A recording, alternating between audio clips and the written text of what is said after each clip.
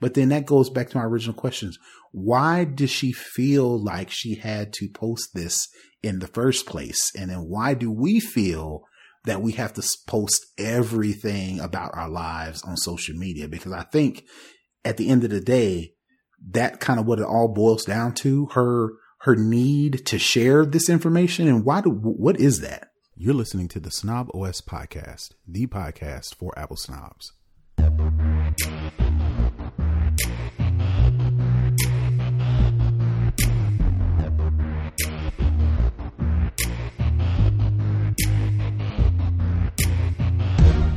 Yo, this is Terrence Gaines, aka Brother Tech. And this is Nika Monford, aka Tech Savvy Diva. And you're listening to and or watching the Snob OS show, the show for Apple snobs, where we talk all things Apple and then some. We want to welcome you back to another week of the show. We are going to jump right into it. We're starting the segment with the lowdown, where we talk all things Apple. And it looks like Apple's having some issues with MacBook Pro batteries. Now, I don't have this issue, but I have a MacBook that fits in this range. So for all of the MacBook users from 2016 and 2017, if you have a MacBook Pro, there's an issue that some people were complaining about, to where the MacBook Pros won't charge past 1% no matter what you do. According to Apple, this is supposed to affect a small number of customers, but they nevertheless, acquiesced and said, hey, we will, if you are experiencing this issue, we will replace your battery for free. I doubt if they will provide you with a replacement while they repair your MacBook Pro battery. But if you are experiencing this issue, you can contact Apple support. The Apple will examine your MacBook prior to servicing it and to verify that it's eligible for a free battery replacement. But the thing I wanted to show you is, if you wanted to check, if you do have this, one of these qualifying MacBooks between 2016 and 2017, and you wanted to check and see if it verifies on your own, you can do so. So you got to go to the Apple logo in the upper left-hand corner, and then click on system preferences, and then click on battery, and then click on choose battery in the sidebar. Then once you click on that, click battery health. If your MacBook Pro is affected, it'll show you a service recommended. So I just wanted to do that because not only is it good for if you think you are experiencing this issue, or you're experiencing this issue, it's just good to check the battery health of your MacBook anyway, because I have a 15-inch 2016 MacBook Pro. So when I saw this, I immediately went to go check to see, but it's good to just know how to check your battery health, because these older Macs, it could be to where you are at the age to where maybe it's time to start saving up your money for a new MacBook, when you can actually see and know the general battery health. So just wanted to put that out there, to where if you are experiencing this issue, Apple has decided to say, yeah, I guess we'll look at it and fix it. I guess we'll do it. I wish they would just come on out with the larger screened M1s. I'm waiting impatiently. Waiting impatiently. Again, if you want to do it, you can go ahead and get you a 13-inch and just get a super nice monitor, and then boom, you just dock into it, and boom, that gives you the bigger screen. But I get it, especially if we know they're coming out. It's just a matter of time. So instead of jumping through all those hoops, because you got to connect it to the monitor and you got to get a dongle and blah, blah, blah, blah. Yeah, I can't sit on my couch and watch TV. Well, there you go. At the same time, if I'm downstairs in the office, then yeah, but no. All right. So yeah, if you're experiencing that issue, definitely reach out to Apple, do the check. You may be in line for a new battery. All right. So the next story we got is Apple glasses. Now I'm assuming these are the Apple glasses and not the Apple virtual reality rumor that somebody had. These were the actual, think of like regular or prescription glasses that have the augmented reality that overlays maps, overlays maybe Siri results, maybe overlays, music. If you're like listening to some music, you can kind of see out the corner of your eye or on your glasses display the, song or whatever the case may be. I'm not sure because I think this was one of my things that I talked about, predictions at the beginning of the year. Mm-hmm. And the question around the Apple glasses, what didn't seem clear was, are the Apple glasses going to be VR or AR? Right. There wasn't a firm, consensus of what these glasses were going to do. Right. So I don't think we know which version we're getting. Well, I didn't see any indication to where it said either or in the story. But the reason why I brought it up is because, of course, they are reporting, somebody's reporting that it's in trial production phase, which means, they're just that much step closer to announcing them and then actually releasing them. So this is more than just a little, R&D pipe dream, somebody messing around. This is actually going to happen. This is a real thing. Right. So the story that I'm reading is, the glasses will use micro OLED technology. Micro OLED offers display technology that is built directly into the chip wafers, making it ideal for use in Apple's augmented reality glasses. So this is I hope that's the case. I hope it's the AR. Right. They'll probably move more units with augmented reality to where I can get them. And if I don't need glasses, I can just use them for the augmented reality. But like myself, I use glasses. I can pop a prescription in there and not only have prescription glasses that I need, also have the augmented reality overlaid on top of that. So just wanted to point that out, that the Apple glasses, no matter what they are, whether it be augmented reality or virtual reality, looks like they'll be a thing. Doesn't say when those will go out because, of course, right now it's just a rumor mill. All right. All right. So the last thing I want to talk about in the lowdown is Apple.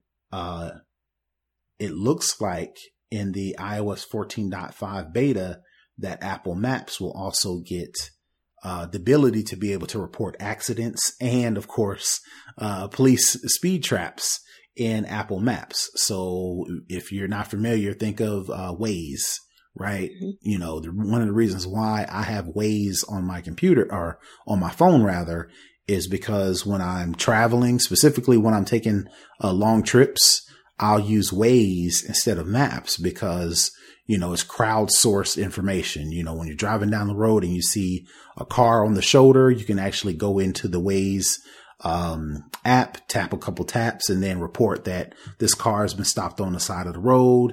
Same thing for emergencies, same thing for traffic in general. And of course, like I said, I'm traveling the speed traps. So, crowdsourced speed traps, right? So Apple is going to do the same thing, looks like in 14.5 beta.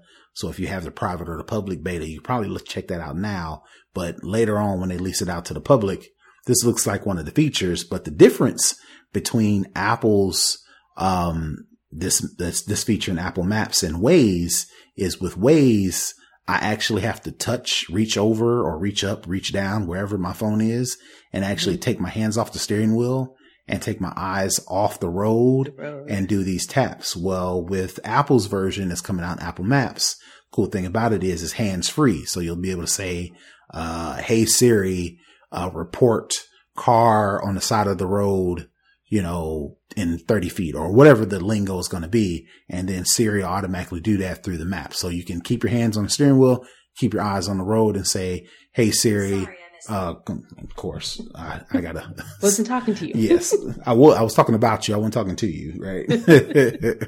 So, it's more safe basically for the Apple Maps version, according to this beta. We won't know until actually it's publicly released, but looks like Apple again is trying to make sure you look out for safety. Cause of course, who wants to get sued?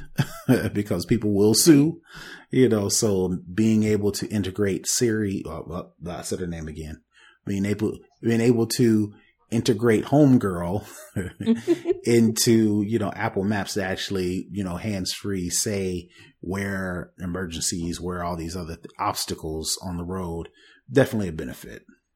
Yeah. And it looks like this 14.5 14.5 beta is going to include a lot. I know I was on Twitter the other day, and I saw that this beta is now going to allow you to be able to choose your default music streaming service and podcast app. Mm-hmm. So if you don't use Apple Music, you can choose Tidal or the Spotify or whatever other, app you use for your music streaming. But I think we talked last week about some of the different changes that are coming in 14.5. It looks like it's going to be a pretty big one. Yeah. So I'm looking through the story. It says, so I want to get the lingo down. To prompt the assistant, just say, "Hey Siri, report," followed by the event, whether it be an accident, hazard, speed check, speed trap, or just incident. Beta users who have this feature will also be able to say things like, "There's a crash up ahead," "There's a speed trap here," and then Homegirl will be able to understand commands like, "The hazard is gone," or "Clear the accident" as well. Users can say things like, "The accident is still here." So if you're stuck in traffic because of an accident, you can say, "Hey, Homegirl, the accident is still here." And then it'll update, of course, based on all the other inputs it gets from other users. So I just want to point that out because that's pretty cool. This will be a reason why I can reduce my my map apps from 3 to 2, because I still have Google just in case. I use Apple as my primary, and I haven't had any issues. But just in case, I can switch over to Google Maps, because of course that is the granddaddy of all of the navigation maps, right? Yep. So you'd be crazy not to keep that on there. Yeah, Maps almost put me in a ditch a couple times. Oh, did it? Yeah. So I go with the OG Google Maps, and depending on where I'm going, I'll log into Waze to kind of see what is the best path to take based on, accents and stuff. But it's pretty much Google Maps for me. Right. Yep. So until then, yep, that's most people as well. But like I said, with this, you have more integration into Apple Maps until they get on par. All right. So, it's pretty fast. I think that is it for the lowdown. Let's move into second string, where we talk all things tech in general. So, of course, we're kind of in the wake of the whole Robinhood, GameStop, Wall Street, Reddit fiasco. Things have kind of died down. The stock is slowly but surely getting back down to where it was. Hopefully that all those people who were involved, that, hopefully you were smart enough not to put more money than you were willing to lose in the stock as it was going up or high. And I hope you were smart enough to where you were watching it when it started to come back down. You sold before you, took your profits, or before you lost too much money. So, I think that's one of the things a lot of the people, even though I really didn't like it, they were kind of trying to preface people and say, okay, now make sure you know what you're doing, because you could lose a lot of money in this thing, because eventually the stock is going to go back down, and it has started to go back down.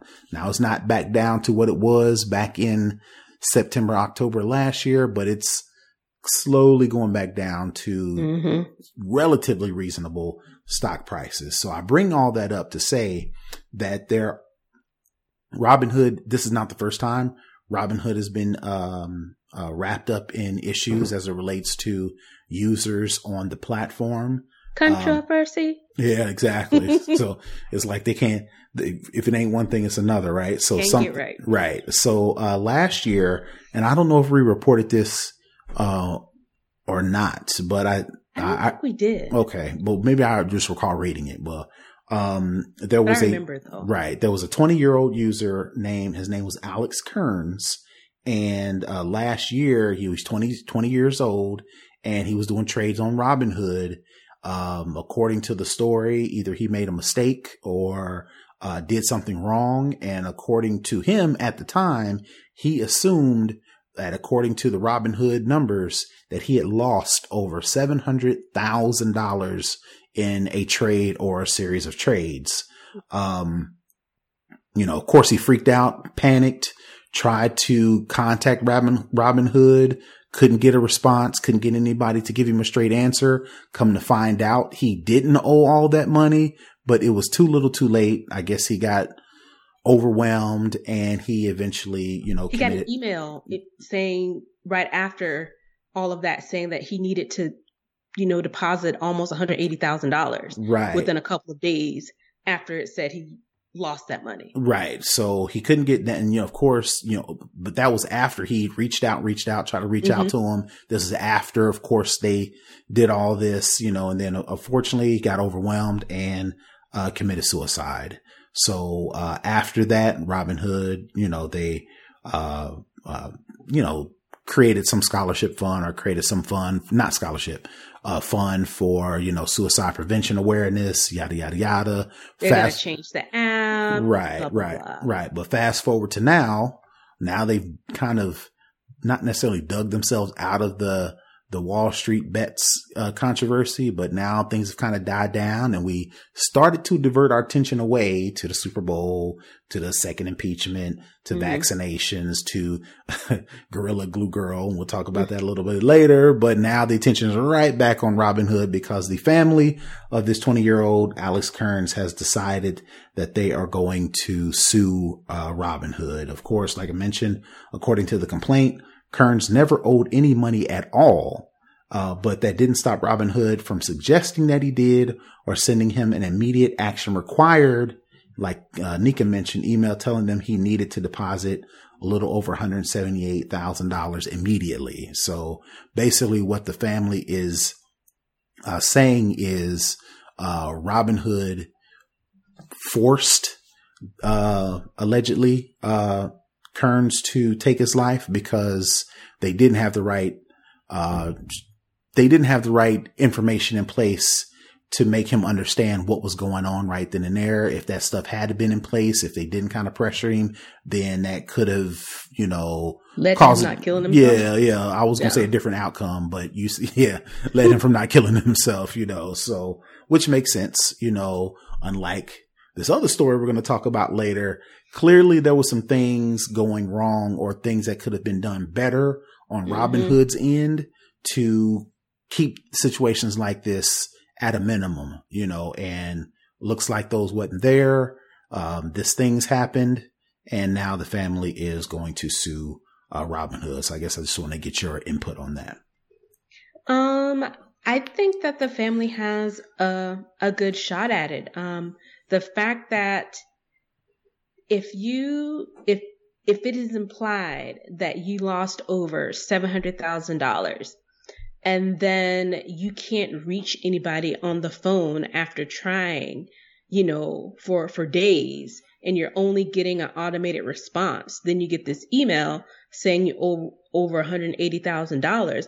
At some point, you should be able to reach a physical person. And it's my understanding that after he passed, he then got an email saying that, oh, you don't owe any money.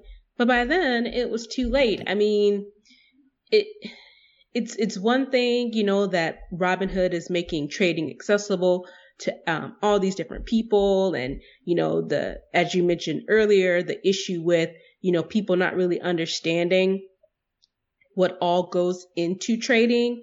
You need to use money that you can lose, because it is a possibility that you could lose it, or the possibility that you could get any more. It's a gamble either way. Right. But when you're dealing with this amount of money, and you're saying that that's being owed to you, and it's not owed to you, you need to make sure that your app is reflecting accurate information, right, especially when it comes to finance, the SEC, trading, and all of these, big, scary legal things. And I mean, just imagine a 20-year-old thinking that he is $700,000 in the hole. Almost $1 million. Right. Almost $250,000. And then someone saying you owe almost $200,000 immediately within several days. Right. I mean, you can imagine. I get it. Right. You can imagine. Yeah. So who knows? Maybe, when all of this originally happened, like I said, it was about a year ago. Maybe you could stretch or reach and say the reason why Robinhood halted trading during the whole Robinhood, with the whole GameStop, Wall Street bets fiasco was as a result of Robinhood, caring about the, volatility of a particular stock, but you can turn around and say, well, if that was the case, if that was truly the case, then somebody going $700,000 in the hole, regardless of what happened before, regardless of anything, that much of a gap in between winning and losing for a retail investor. I could see if a hedge fund manager managing millions and millions of dollars loses $700,000 in a trade.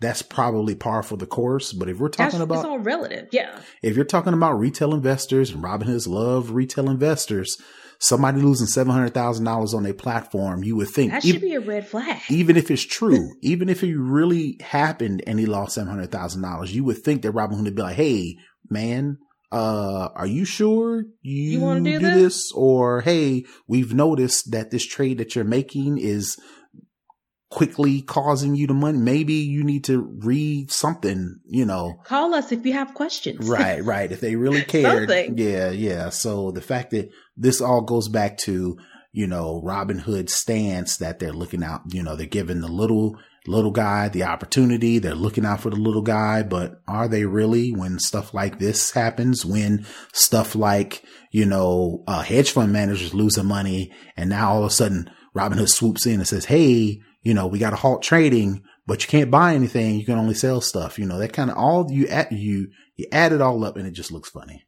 It looks very funny in the light. Mm-hmm. All right. So the next thing up, of course, our good old subject, Facebook. Of course, if you have been living under a rock, the app du jour is Clubhouse, where everybody is kind of taking a step back in the tech scene as far as technology advancement to where, you can enter these voice only chat rooms and talk about whatever you want to talk about. And that is taken off. And this app Clubhouse has been valued at 1 billion or 10 billion. I can't remember which one, but all that to say it has gotten the attention of would-be competitors, namely Facebook. And it looks like Facebook has decided to throw its hat in the ring and has reportedly working on a Clubhouse copy. Of course, people kind of noticed that Mark Zuckerberg actually joined a Clubhouse and talked about the future of augmented reality, virtual reality. Some people kind of noted that, of course, anytime any of these big time tech heads do anything, blow their nose, somebody's screenshotting it, right? So they noticed that Mark Zuckerberg actually went on Clubhouse to talk about something. And then fast forward to today, boom, Facebook's coming out or working on a Clubhouse clone. We don't know anything about it outside that they are in the early stages of development. But of course, typical of Facebook, they see what's going on and they decide to implement it themselves. We want to get in on this money. Mm-hmm. Where the money resides, that's where they want to be. Right. So, of course, this is following Twitter as well, who I think is a little bit further along of their development of their own Clubhouse-ish app called Spaces. I actually am in that beta. I haven't used it. Okay. But apparently, and I think I've been in it for a while, but nobody that I really follow has done one. I saw one maybe a month or so ago. And I was like, oh, okay, I guess I got that now. But yeah, I don't see really many people using it. I've only seen it pop up on my, now they have stories or fleets on Twitter. So I've seen it a couple of times, up there, but I never go into them because I have Clubhouse, but I don't go on that either. Right. So, and I refuse. I am not revolting is the right word. What's the word? What's the other word? Tap out? No. What's the word when you, actively campaign against something? There's a better word for it. Actively campaign. Protest is the right word. I am protesting getting on any other social media platforms. Like I said before, I'll say it again, I am social media out and I'm trying to figure out how to reduce the amount of social media platforms that I'm on right now. Speaking of which, Patreon people, thank you. Join our Discord chat. I said that and completely contradicted myself. But, yeah, all that to say, I won't be doing any Facebook, whatever they call it. I'm not doing Clubhouse. I'm not doing any Twitter spaces. But I do think it's interesting that, you know, as technologically advanced as we are with Snapchat and live reels and all these other video, you know, we got Twitch, we got YouTube Live, we got all the things that we're doing on this show to where we are figuring out how to visually see and interact with people on a technologically basis.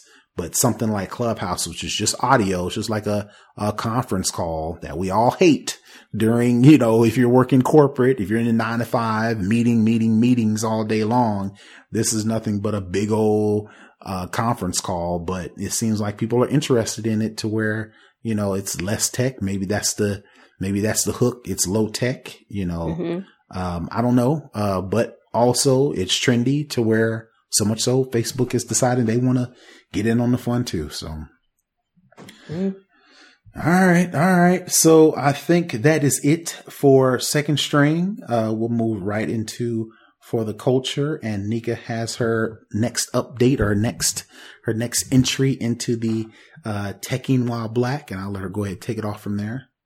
So this week's Teching While Black is Lisa. Oh gosh, I hope I really don't mess up your name, Lisa. I'm sorry, girl. Jalobiter. I'm going to go with that. She is the current CEO and co-founder of a tech-enabled platform called Tech Equitable, which uses tech to create a more diverse, equitable, and inclusive tech ecosystem. But she is a well-known computer scientist, and she got into the computer science game. I think she's been in this tech space for over 25 years. She's as we talked about last week, a now innovator in tech, creating, you know, Black History Now. She cultivated the ascent of online video. And she is the mastermind and brains behind software that we use in products such as Hulu and Shockwave. And basically this technology that was created by her back in 1995 has pretty much led to the development of pretty much all of the interactive media that we use now, including web animation and video games. Additionally, she developed the animation behind being able to create GIFs. Okay. So because you can go and select all your GIFs and make your funnies and improve your tweets and add a little flair to it, you have this lady, Lisa Jalobiter, to thank for that. So she is our honoree in this week's Teching While Black. All right. She's done all kind of things. She, you said she, BET Digital as their chief digital officer. Like you mentioned, Hulu as a member of their senior management team. She worked under the chief digital officer for the Department of Education during the Obama administration. So she's been in the game for a minute. So yeah. All right. So shout out to her. You know, I tend to use GIFs all the time. So definitely a hat tip to her for something as simple as that. I know that's minimizing all the things she's done, but look, I got to identify with things that matter to me. So shout out to you for helping us get GIFs. All right. So the other thing we want to talk about in For the Culture is, of course, I already kind of alluded to it a couple times in the show. Triple G is what I call her. It's funny, but it's not funny, but it's funny. It's not funny. But it's funny.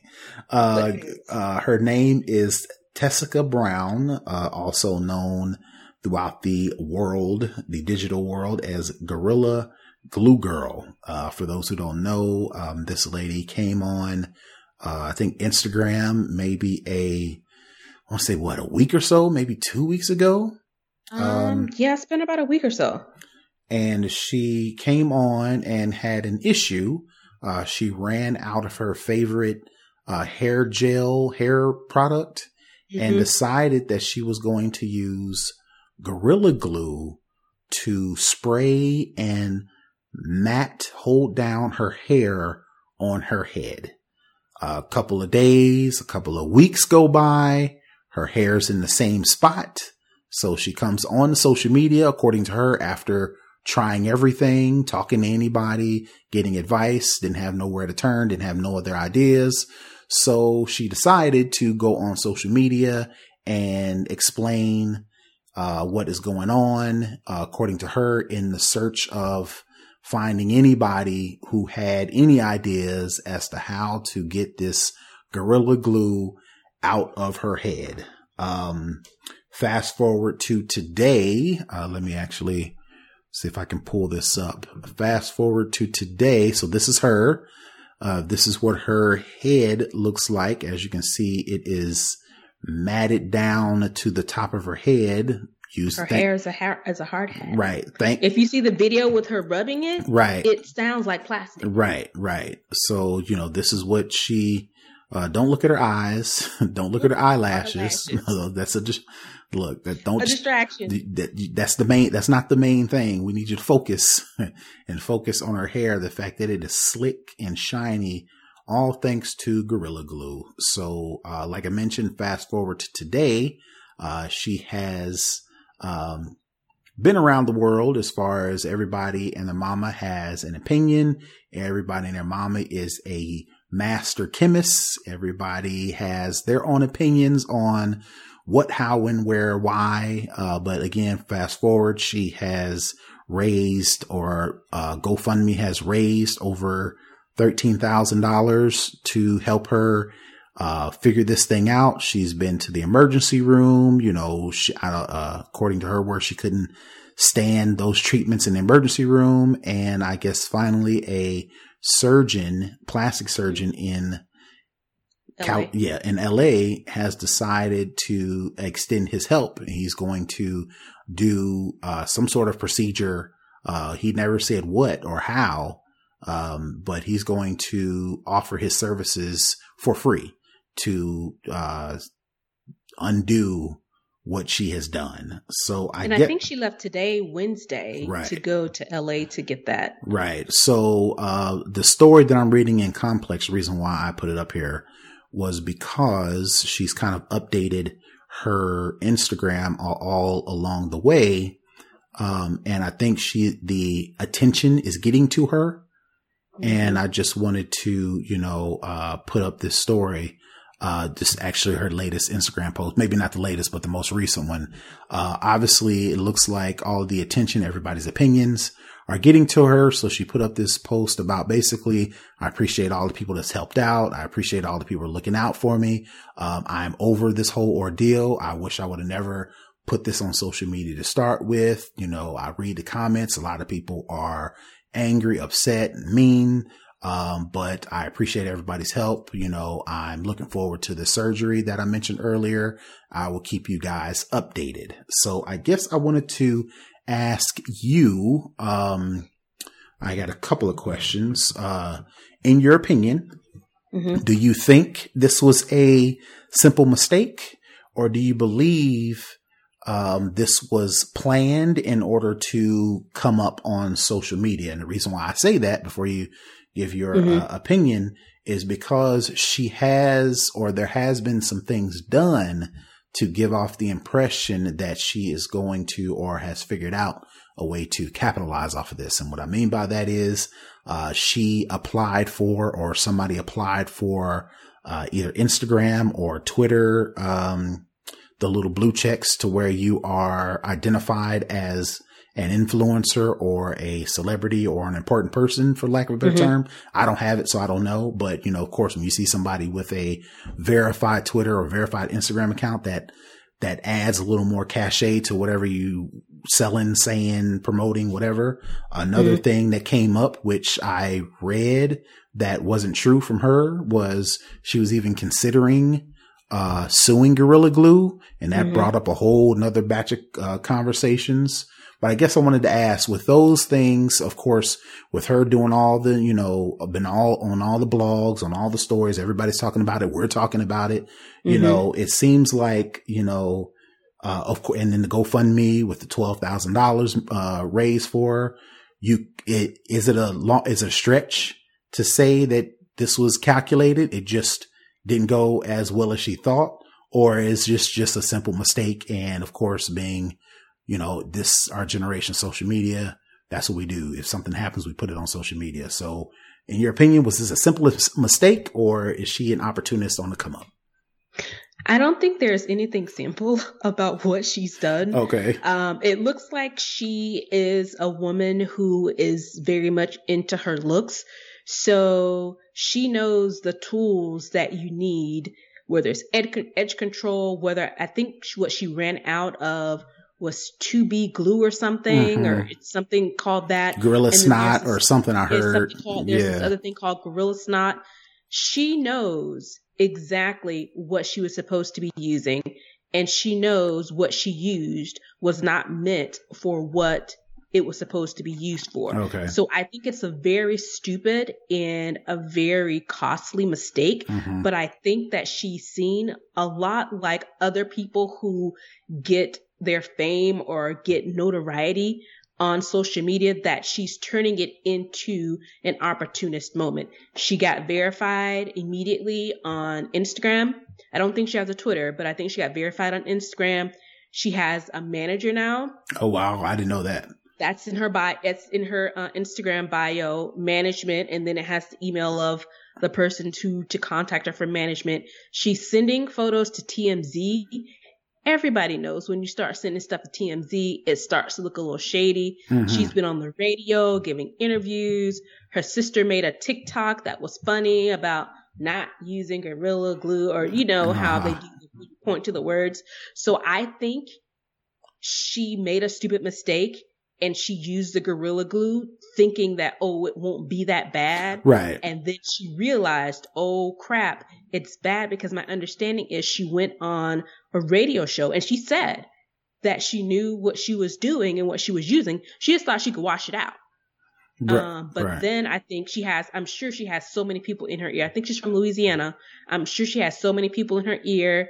There was the thing of, her getting a lawyer to sue, Gorilla Glue, but you had this hair hard hat for a month and you're just now seeking some help about it. And then when you went to the hospital and they told you they could try some things to get it done, and you said, I don't want to be in the hospital. I want to be at home and be comfortable. Just, can I do it at home? That's another thing. If you've had this stuff in your hair for a month and there's a doctor in the emergency room saying, we can get it out, it's just going to take about 20 hours. And you don't want to stay in the hospital the 20 hours to get it out.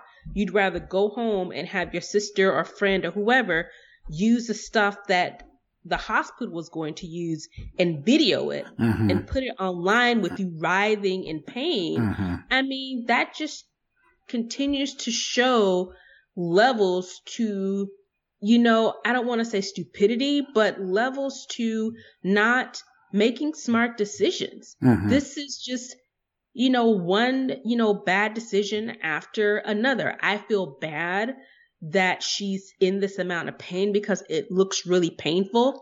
I think they finally got the ponytail off, but in the video with them trying to get the ponytail off, it was so hard to get off. And then she was kind of not getting upset, but she was getting worried. Are you cutting my hair? Are you cutting my hair? Girl, that hair is gone. She doesn't want to shave it. She doesn't want to shave her head. She doesn't want to get rid of the hair. But would you want something on you that is industrial grade? It's used to put houses together. Would you want anything attached to that? I mean, she's hopefully, she doesn't have to get her scalp taken off and get a scalp transplant. Because you don't know how damaged it could be from all of the chemicals. You're not supposed to use this the instructions say don't use this on your skin. Well, it doesn't specifically say hair. your hair is attached to your scalp. It comes out of your skin. Yeah. I mean, hair is a living, breathing thing. Don't be stupid. Right. So that was my thing, that you mentioned that, hopefully she doesn't have to get her scalp removed. Oh, look, I'm not, again, I don't want to be one of these people to claim I'm You weren't in the clubhouse room, but there was apparently a clubhouse room full of doctors. Oh, were there? Black female doctors and chemists trying to come up with a plan to help this girl. No. Gorilla Glue, the way it works, of course, I'm not a home improvement specialist, but I have Gorilla Glue in my house. And the way it works is when you attach it to something, it seeps into the tiny cracks and crevices that you cannot see on surfaces. And that's what it uses to stick things together. It's not just smooth surface on smooth surface. It seals it. It seeps down into those tiny holes to actually seal it. That's what makes it work. What also makes it work is water, because what you do is you apply water in there and that also seals it. So She washed her hair 15 times. Girl, you making it even worse. And then with the washing of the hair, what you said when you mentioned, I don't want to cut my hair off and I don't want to shave my hair off. When she was washing her hair, she was going in the same direction of her hair being laid down. She wasn't going against the grain. That led me to believe, okay, either you're vain, like you mentioned, I don't want to cut my hair off, concerned about the wrong things, or two, it was kind of calculated and she doesn't want to mess up her hair because this is all part of the show. Because again, like I mentioned, she wasn't going back. I mean, she was scratching and rubbing it, but when she was using the shampoo, she wasn't going against the grain. And when I wash my hair, I really want to get in there. I'd go against the grain, right? That's just me. So again, I'm not an expert. That's just something that I noticed. And then, like you mentioned about the verification, but I say all that to say, she is going to have to get part or all of her, I don't know if you can even do this, scalp replacement. She's going to have to get a skin graft. You know how people with burn victims, right? Because they put bubbles under your skin to stretch the skin and they cut it off and they put it other places. Right. Because what I mentioned about the smooth surfaces and the Gorilla Glue seeping in, that Gorilla Glue has seeped into her follicles and it's not coming out until you remove that layer that the hair follicles are on. So that means attached to. So that means number one, your hair's coming off. Number two, part of your scalp is coming off. And number three, your hair follicles are dead. So there's no more hair growing back. Yep. So all that to say, again, I think we're, even though I asked the question, we're probably past, the point of, can her hair survive from this? That hair is done. It's gone. But I guess, the next question I want to ask, is it fair for us to, chastise her? Or is it, I've seen people in this camp, a lot of people have made the case that we are quick to tear down this black woman and this is a simple mistake. So protect this black lady at all costs. I wanted to get your opinion. Is it fair for us to say, look, you put your information out there on social media. You can't get sensitive. Now people respond and people reply because of this ordeal that you clearly, knowingly put yourself into. Or should it be like, hey, we know she made a mistake. We should be empathetic. We all should be trying to help her to figure out what's going on. And it was a simple mistake. Everybody in our lives have made mistakes where we look back on it and be like, man, that was a dumb decision. And should we just ease off? What do you think what camp are you in? I don't think we should be chastising her. I was one of the ones who was laughing at it because it was hella funny. Mm-hmm. But then when I realized the severity of it, I was like, yo, this is wild. Mm-hmm. Like, this is really, she's in excruciating pain trying to get this stuff off. Mm-hmm. And I mean, even if she did start this out as some sort of opportunistic thing, I don't think she did. I think she's long past that because it has now, she has to be embarrassed by this.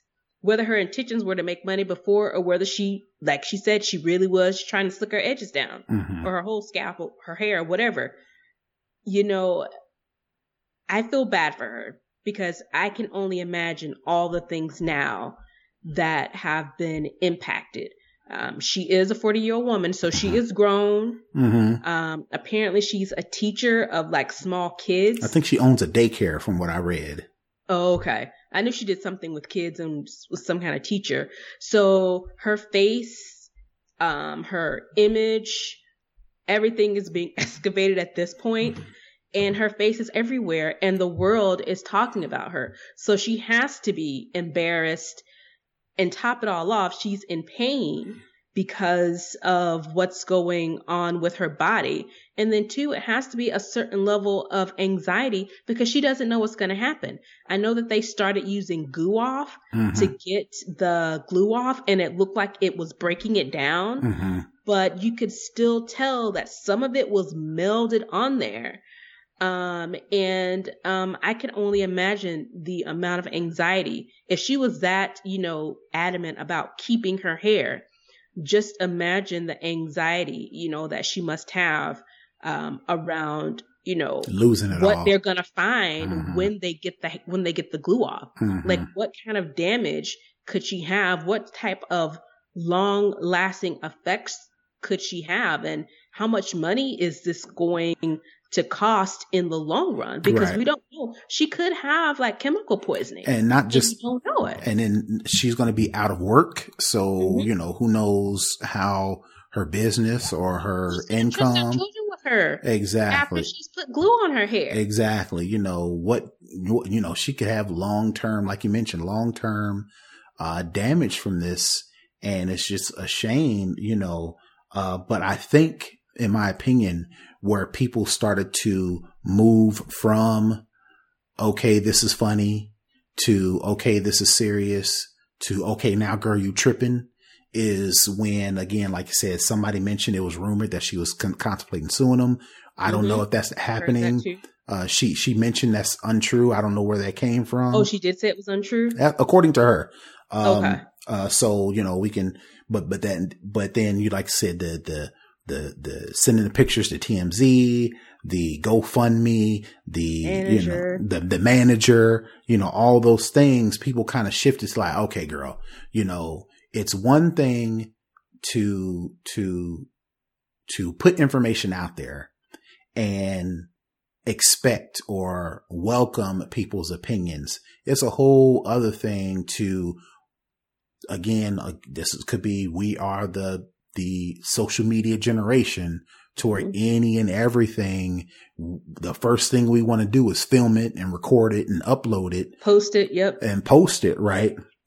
So it's almost like, yes, we should want to protect and empathize and have compassion, but you're making it very easy for people to chastise you. And she's 40 years old. She's grown. She's seen people get turned on via the internet. So again, learning from other people's mistakes. If you then turn around knowing this information, turn around and go do it yourself. And then all of a sudden, oh, I don't appreciate, I don't like, and that's no fair. I wish I'd never said anything or kept it to Come on, you know what time it is. You know what time it is. And what Black people gonna do? Without fail, they will turn on you when you start doing too much. Yep. Now we were all on her side when, she was hurting and in pain. But then when you start to turn aside, even the GoFundMe, I think people were okay with the GoFundMe, but the manager and immediately going to get verified on Instagram, all the videos subsequent, all the interviews subsequent. Girl, you should be only focused on getting this stuff out of your hair and seeing how your health is going to be impacted. And all these interviews aren't necessary for that. Right. And when you bring people into your house, don't be surprised when they sit around and mess stuff up. I mean, why, again, if this was that serious, and this is what leads people to believe that this was opportunistic.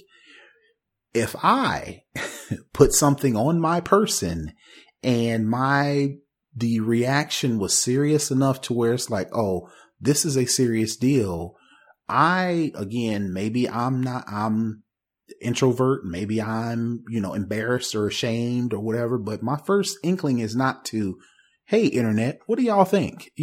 My first thing is I need to go see a doctor immediately.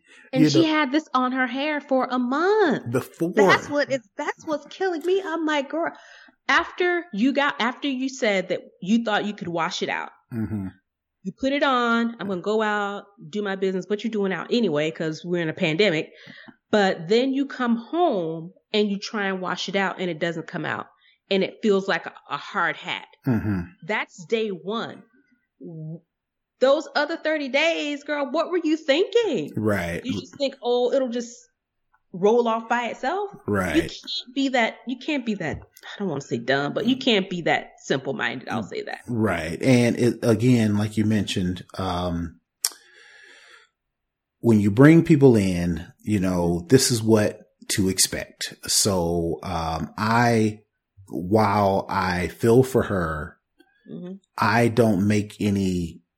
won't lose any sleep knowing that, she is being chastised because one, you invited people in, and number two, you are going along with it with all the things that you mentioned. So, good or bad, you are welcoming this attention. So you get what you asked for, right? So I don't feel terribly bad about that. But again, I kind of mentioned it before, but this kind of goes into the last thing. Why do we feel so compelled to share every moment, every second of our lives, good or bad, on social media? You always hear these terms, everybody's got these Instagram hot takes and Twitter gotcha quotes to where people say, well, the images that people display on social media is all the things that they want you to see. It's all the glitz. It's all the glamour. It's all the very much curated. Very much curated. I'm doing well. My family's doing well. My kids are better than yours. I'm smart. Why you got this 9-to-5 when you need to start an LLC, and what you doing with your stimulant, all these things where, people want to portray the best mm-hmm. of themselves on social media, but then we got a situation like this to where you could say that, okay, I'm not going to just post the good things, but I'm also going to post everything. But then that goes back to my original questions. Why does she feel like she had to post this in the first place? And then why do we feel that we have to post everything about our lives on social media? Because I think at the end of the day, that kind of what it all boils down to, her need to share this information. And what is that? I think you said it before. We're the social media generation. Mm-hmm. We are the instant gratification generation. When you post something, you can go off and scroll and do something else, or, go to check your email, go and do something else. But when you go back to the app, the first thing you're looking for is how many likes did I get? Mm-hmm. Did I get comments? Mm-hmm. I just think it's just a manifestation of that, look at me, see me. And I think it's just even more exacerbated by the fact that we're all in the house now. Mm-hmm. I mean, some of us. Right. we're supposed to be indoors, and it's not a lot going on outside that we can flex for the gram for. You got to make up your own things in the house to flex for the gram for, because people still have that innate need to be seen. Mm-hmm. Everybody wants to be famous. I mean, right. And I don't think it's any different than, previous generations. I just think now that this is the new tool. Yeah, celebrity is so diluted now. Mm-hmm. And the fact that our favorite musicians or TV stars or, politicians or models or whoever that you look up to are all on the internet, you can make a comment to them and they interact with you. Mm-hmm. I just think it just all manifests itself in the way that anybody can be a celebrity. I mean, literally anybody. You've seen the Catch Me Outside girl, how she went from being on Dr. Phil, cussing out her mama, to having, I don't know how, but a music career, you know, and it's just those things of, I'm just a regular person. I think I'm more interesting than A, B, C, and D. I can be a celebrity too. I can be an Instagram model. I can be an influencer. I can, you know, I can start a podcast. I can start a YouTube. You know, I just think it's just the way where we are in the society now is that everybody wants, you know, publicity and fame and celebrity. And it's even more accessible now with the society that we're in. But even that, right? Because we're on social media, right?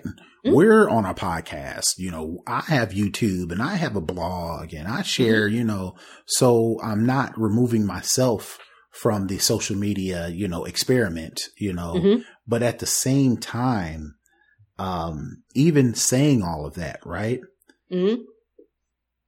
What is the hold to where I need to share all of my details? It's one thing to go on social media and exchange ideas.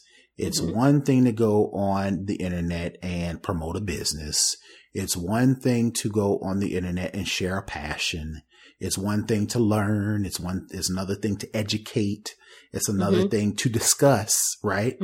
All of those things you can put that information forward, but not be so attached to where my daily, every thought, every impulse, every need, every want, every request, every requirement, I feel like if I didn't post it, it didn't happen. It didn't happen. Right. What is that? You know, I think it's just a popularity complex. I just think people want to be seen and feel seen. I mean, that's really the only way I can explain it. I mean, most people I know, what they post on social media is about 1% of their actual life. But then there are some people, every single thing they do, they post, whether it be for, you know, using their social media to generate income, or whether it just be to say, I got, you know, 5 likes. I got 5,000 likes on my last picture.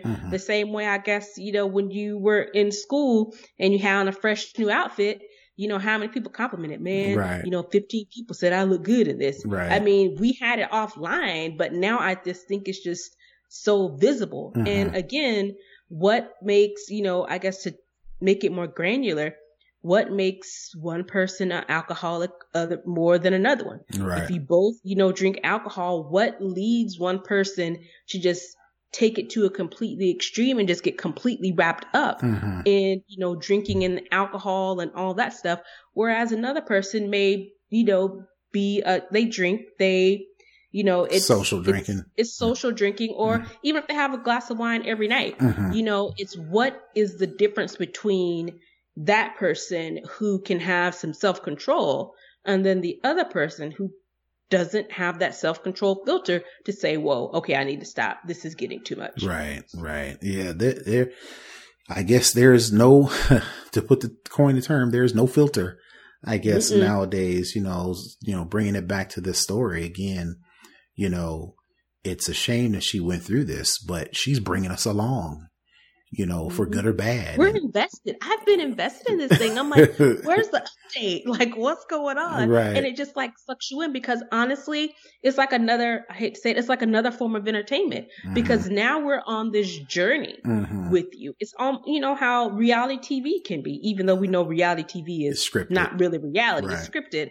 But it's the same thing where you get pulled into a story and you want to know how the story ends, especially if it's very compelling. And this is a very compelling situation we have. Yep, absolutely. Everybody knows how to do it. Yep. Everybody's got side pieces and think pieces and Facebook posts and Instagram posts all talking about and around and about this girl. So I guess this is what you wanted. This is what you signed up for. So, and I mean, then once it's all, you know, once the next thing comes along, unfortunately, her and the situation be forgotten and we'll be on to the next thing. There is no loyalty in this social media game. Right. So once your 15 minutes are up or once you're out of the spotlight, even though you try and hold on to it, she's probably going to try and hang on to this and try and make something out of it. But by the time people's focus has shifted, because we have such a short attention span, once we shifted on to the next thing, I'm sorry, but no one is thinking about that anymore. Yep. So again, I hope she gets everything she asked for, with this whole thing. I hope she gets the help that she needs. I hope, this surgery is successful.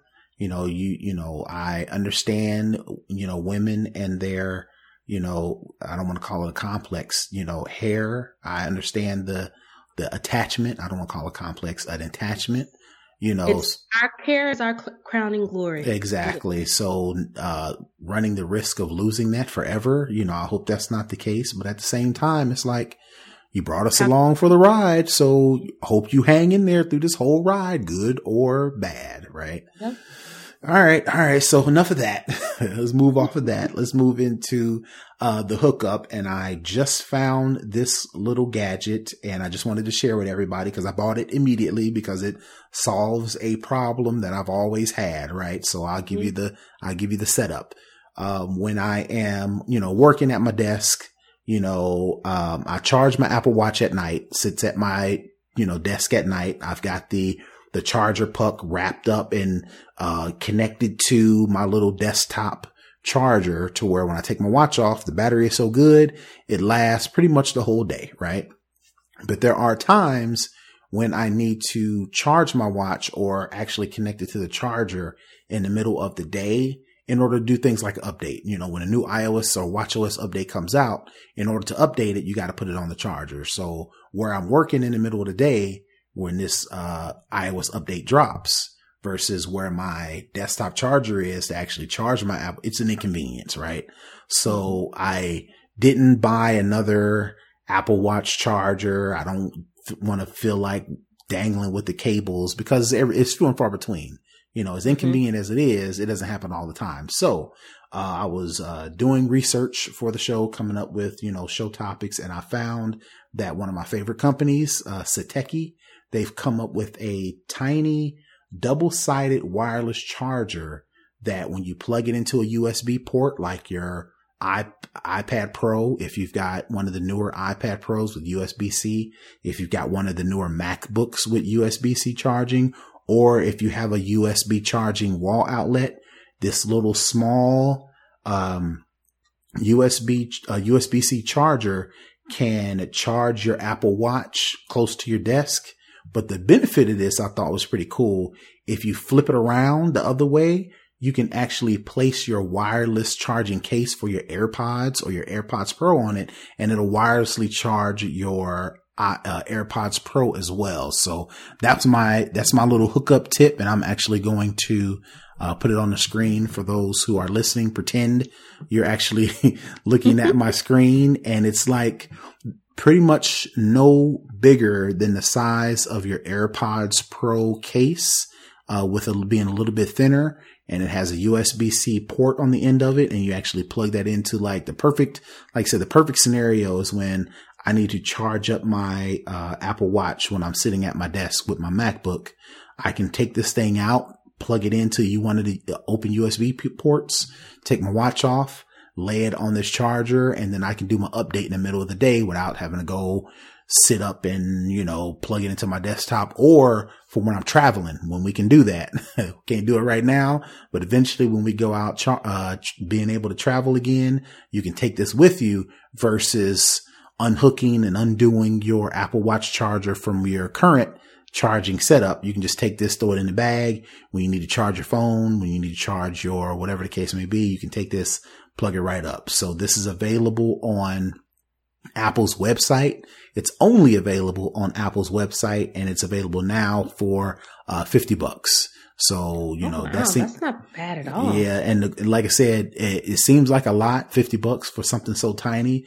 But when I found out you can flip it over and also put your AirPods on it to charge it up while you're working at your desk when you're not listening to music or on a call, whatever the case may be, I was sold. So again, this is not made by Apple. It's made from Satechi, but it's only available on Apple's website. It's available right now. And like I said, it's available for $50. And it seems like it's a pretty popular product because it won't ship. I won't get it until early March, like the second week of March.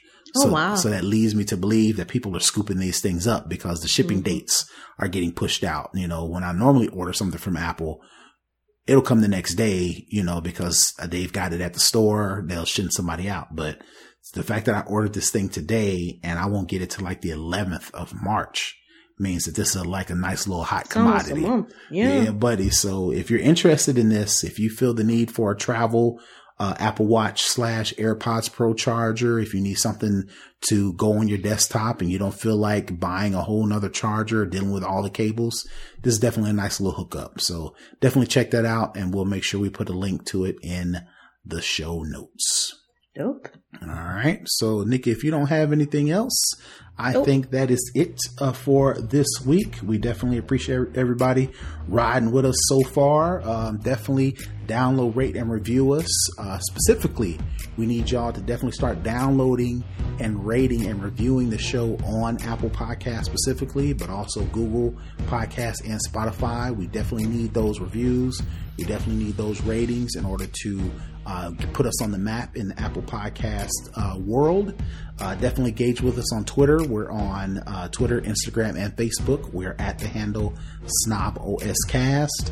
Definitely watch us on YouTube. We will upload this to our YouTube channel at SnobOScast. Again, if you're watching on YouTube, like the episode, subscribe, make sure you're notified, because of course all those things drive up the ratings so people can discover us in YouTube. If you want to leave comments and suggestions, you can definitely leave those on our website. We're at snobos.com, or you can shoot us an email at snoboscast@gmail.com.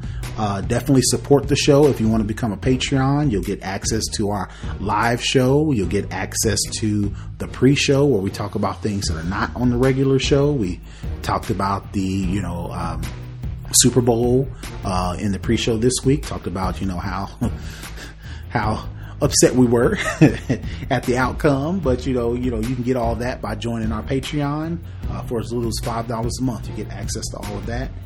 If you don't feel like want to do it on a monthly basis, or you like something that we just said and you want to give a one-time donation, you definitely can do that. You can do that via PayPal. If you go to paypal.me/snobos, you can give us a one-time donation, a love offering, as you will. Any dollar amount will do. And other than that, that is it for this week. So, Nick, if you don't have anything else, we are out. Peace. Bye.